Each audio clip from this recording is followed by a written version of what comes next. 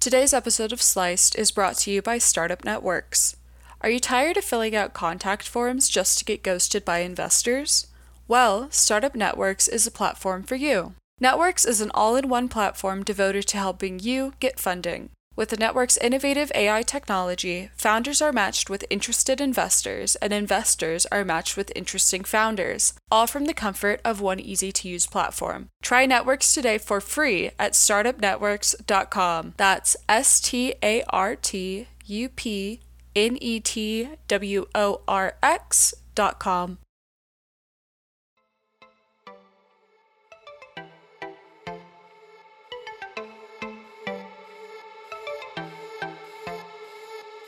Hi, and welcome to the Sliced podcast, where we share startup stories from founders, investors, and CEOs from across the globe. A little bit about our platform, Startup Blog Post, is that we're a community where aspiring entrepreneurs and venture capital ecosystem stakeholders can share meaningful insights, engage with colleagues and peers, and stay informed. Hi, and welcome back to the Sliced podcast. I'm Emily Aarons, your host, and today's guest is Aaron Stachel, partner at FirstMile VC. Hi, Aaron. Thanks so much for joining us. Hi, thanks for having me. Yeah, I'm so excited to learn a little bit more about you and a little bit more about FirstMile. So to get us started, let's start relatively close to the beginning. So you came to Colorado via the Army, is that correct? That is correct.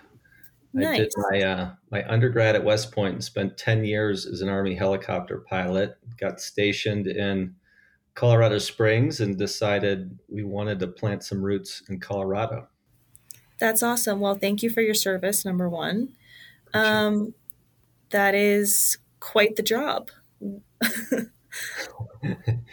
Yeah, it was really fun while it lasted. I did a couple tours in Iraq, and it was very exciting and interesting, but it kind of hit the point where I was ready to look for something else. A little bit more stable. Do you feel, having come from that path, that your threshold for like excitement is higher than most people's? Yeah, I think like would skydiving not excite you? I definitely was looking for something interesting and exciting that kind of kept me, mentally stimulated. And venture has been great for that. You're learning, meeting new people, working on kind of the cutting edge of their field all the time, which is a very exciting place to be. Yeah. So after you settled in Colorado, kind of walk me through how you initially got started in the venture space. Because, correct me if I'm wrong, you've not been a founder before, have you? No, that's right. So I was an economics major in college. I had always been interested in investing since like high school. A physics professor sort of turned me on to the idea of compounding returns and getting started early. And when I left the Army, I got my MBA, and I spent a lot of my kind of free time and summers working with startup companies and really kind of envisioned myself, starting my second career at like a really interesting, fast growing company. And, I met a VC on a panel at school, and he had a very similar background to me. Went to West Point, flew helicopters, got an MBA, went into venture, and like the light bulb went off. It's like, that's exactly what I want to do. Mm-hmm. Combined my sort of newfound love for startups with my kind of long-term interest in investing. And, he basically threw cold water on that idea and said, you didn't kind of go work for Google and get an MBA at Stanford. You're just not going to be well positioned. There's not very many opportunities in the field. And this is like 2010. So the economy was still pretty shaky and the startup boom hadn't really taken off. And so that was pretty good advice at the time. So I went and took a job at a big old giant mining company doing, M&A and investor relations kind of work, and really did not last very long there before I started poking around and looking for opportunities at this kind of small, fast growing company. And somebody that I worked for in business school was running a new startup, and he was like, "Hey, I don't have anything for you, but I was just talking to one of my investors, and they're a successful entrepreneur that's been investing their own money and really wants to kind of grow that into a firm and is looking for somebody to help them." And I told him you'd be perfect, and so he connected me to my partner Bill, and that was about 8 years ago now. Okay, that's awesome. So tell me a little bit about First Mile. Really, what would you say your investment thesis is? So we really started kind of filling a gap in the Colorado ecosystem. So, again, I think I started at 2013 with Bill, and we were kind of making angel investments, and at the time, seed was really just kind of establishing itself as a dedicated stage in the funding process, and it hadn't really caught on in Colorado yet. It was mostly really small rounds getting done with. Our first fund was only 6 million, and we were writing relatively small checks. There was a couple other small funds like us, but activity was really picking up here. And if you were trying to raise $1 million, it was really hard to couple that together. You needed kind of all the small funds to say yes. You needed a bunch of angels to say yes, and probably an out-of-state investor or two to get that done. And so it felt like a real opportunity as Colorado really started picking up its startup activity. Filling that gap was sort of the initial thesis, like, hey, there's a huge opportunity here and nobody's really doing this. Mm-hmm. As far as the industries that you take a look at, what would you say is your niche there? Are there some that you're particularly focused on? We would describe ourselves more as generalists. We're really focused on stage, so it's got to be pre-seed or seed. So pre-Series A investing in general is where we focus.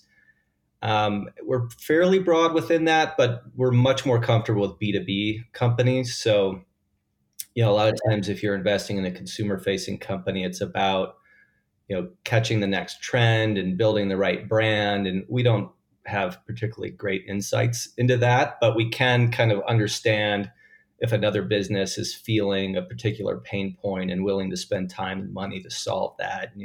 Those are much more comfortable decisions for us to get to a yes on. So we've done a lot of B2B software, pretty broad within that. So that includes everything from traditional sort of B2B SaaS, blockchain related companies, health tech.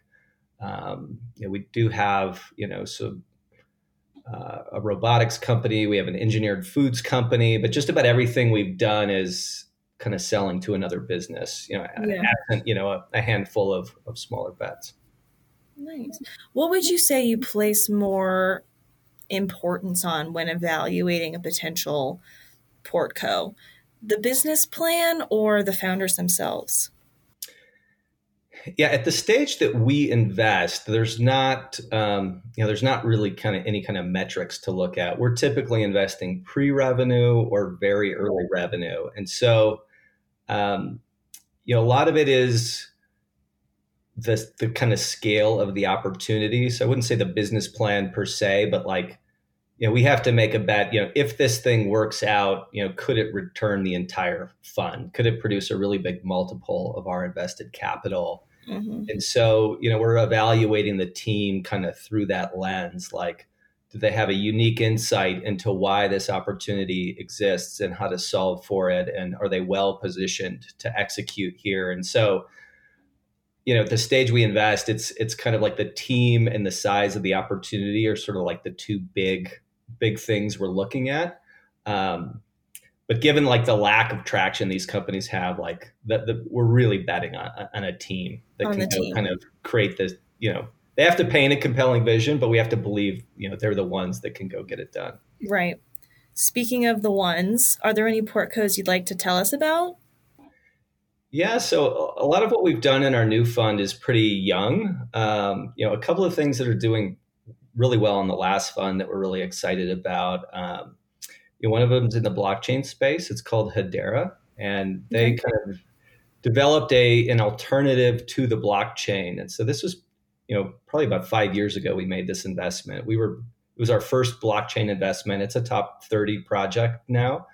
But it was one where, a lot of the initial blockchain platforms were really slow, huge energy consumption just to kind of mint a new block, very low throughput. So a lot of the cool things that people envisioned, people using blockchain to do all these cool use cases just were not possible with any of the existing technologies. And so Hedera was kind of built from the ground up to kind of capture the best of the original blockchain platforms and kind of overcome the shortcomings there. So no trade-offs in security, but much faster, low energy consumption, and they got a lot of interest from big enterprises that wanted a stable platform. So their nodes are run by companies like IBM, Nomura Bank, Japan, the biggest bank in Africa.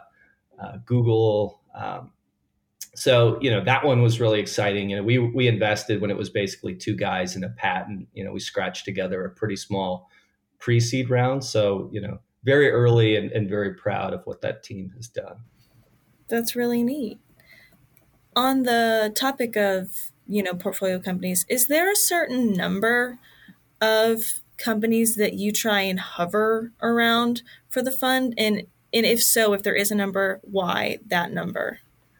Yeah, so we'll do about 30 to 35 companies per fund. And we get to that number, one, we invest really early. So these are very high risk, high reward types of opportunities. So you need some level of diversification. And given how risky these companies are, you could argue 30 is not quite enough, but you also have to balance that with, if you do get into a really big win, do you have enough in it that it kind of moves the needle on your fund economics? And so, 30 to 35 for us feels like the right balance there, where, we've got quite a bit of diversification. And if we have a big win, it really moves the needle for us. It's not too diluted. And it's also, the other thing there is, we're a team of two. And we've been averaging almost a deal a month in our new fund. And so there is sort of like some capacity constraints to how much, we as a partnership can take on. Right. So that kind of all kind of comes together to produce that number. Mm-hmm. And then how does FirstMile help? How do you guys help those companies beyond just the capital?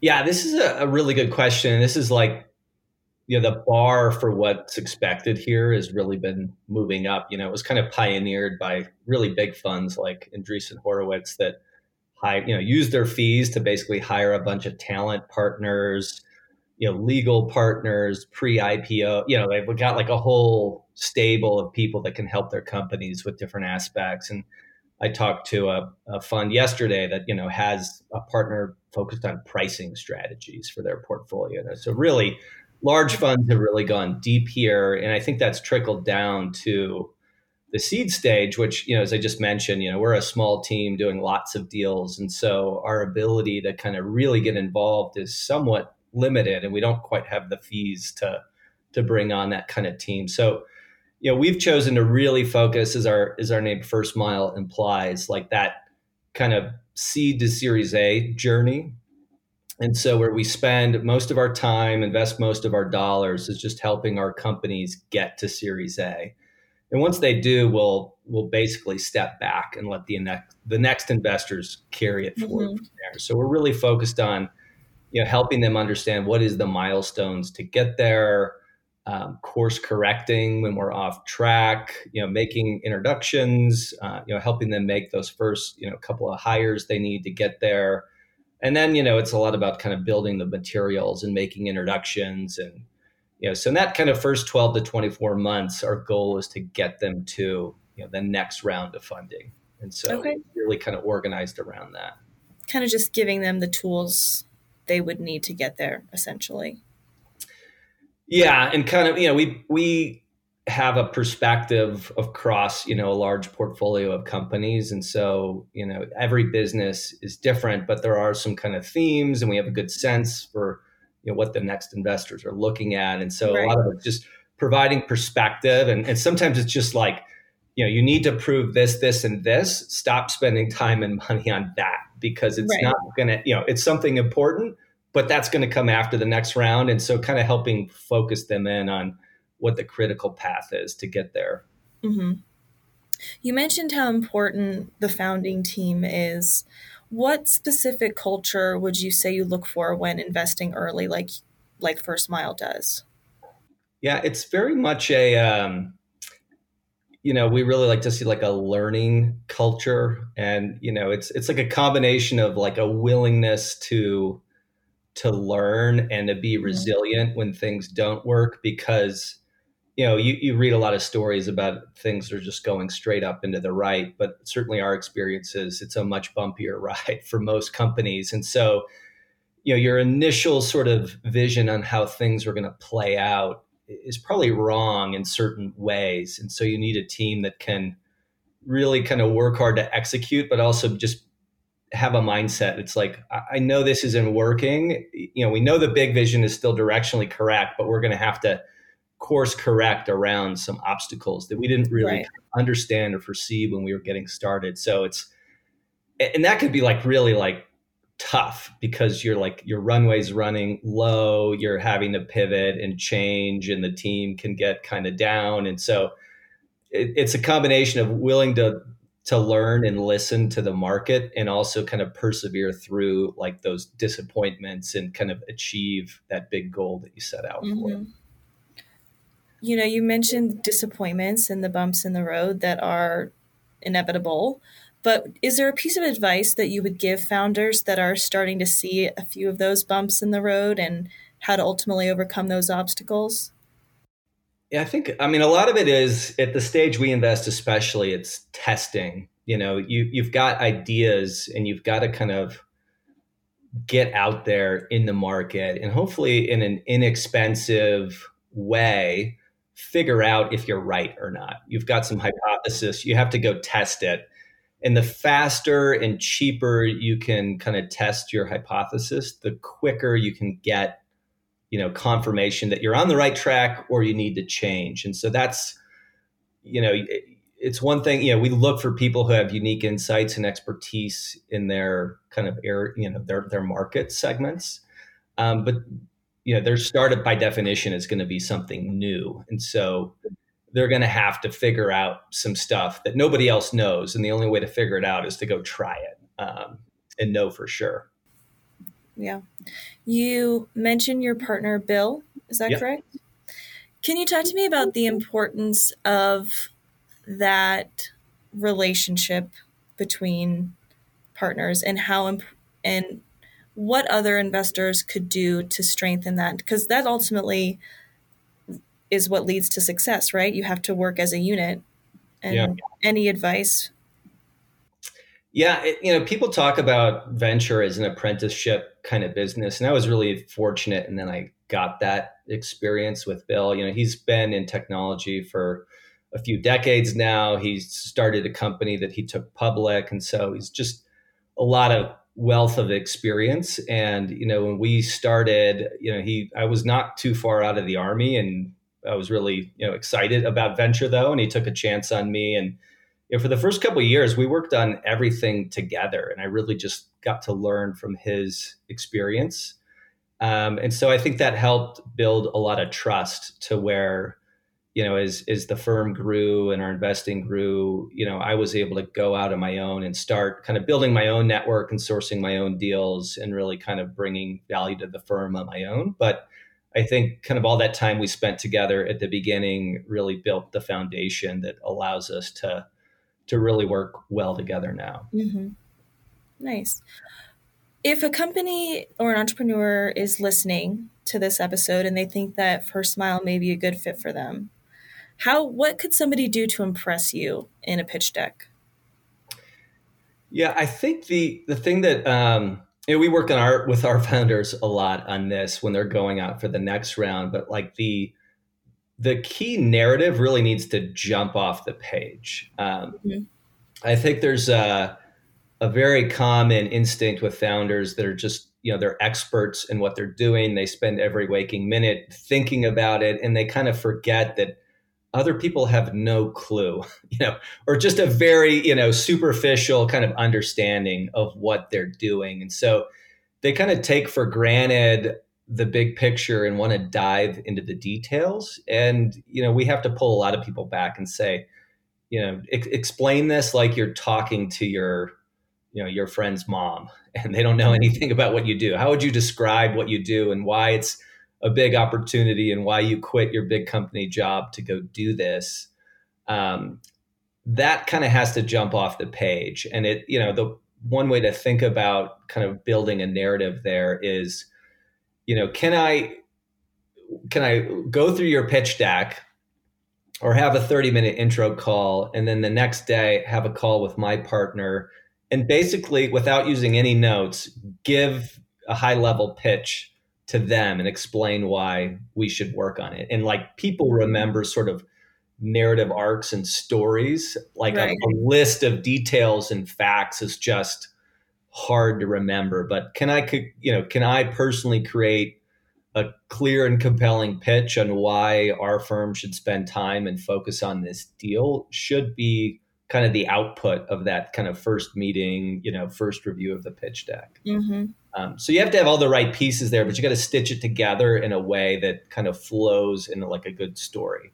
Right. Based on your experience, and you, I guess, essentially kind of had a little bit of an unconventional start, would you say, in the venture space, Yeah. Do you feel like it's more important to learn by doing in venture or learning in a traditional classroom setting? Yeah, I think it's a tough one because I think Fred Wilson from Union Square Ventures is a pretty prolific writer, and at one point he wrote that it takes about a decade to understand if you're any good at venture, and so I think you do have to learn by doing, but it takes the feedback cycles are really long, so you're not really going to know kind of how your strategy or your skills as an investor are playing out until you've been through a couple funds, which could be, 6 or 7 years by the time those first investments are really hitting their stride. Right. If you weren't doing this now, what do you think you would be doing? Yeah, that's a good one. I was kind of, prior to this, I was working in kind of corporate strategic finance. And so, I mentioned that I initially was really interested in venture capital, but that was a kind of tough path to find. And so the next most interesting thing for me was go work in the M&A department of a big company that is, making strategic investments and, potentially buying companies, trying to move their company in a new direction by, investing and acquiring kind of smaller, companies that complement their kind of strategic portfolio somehow. Right. So you probably would have just stayed on the path you were on then, essentially. Yeah. Similar kind of work, but in a much different setting. Right.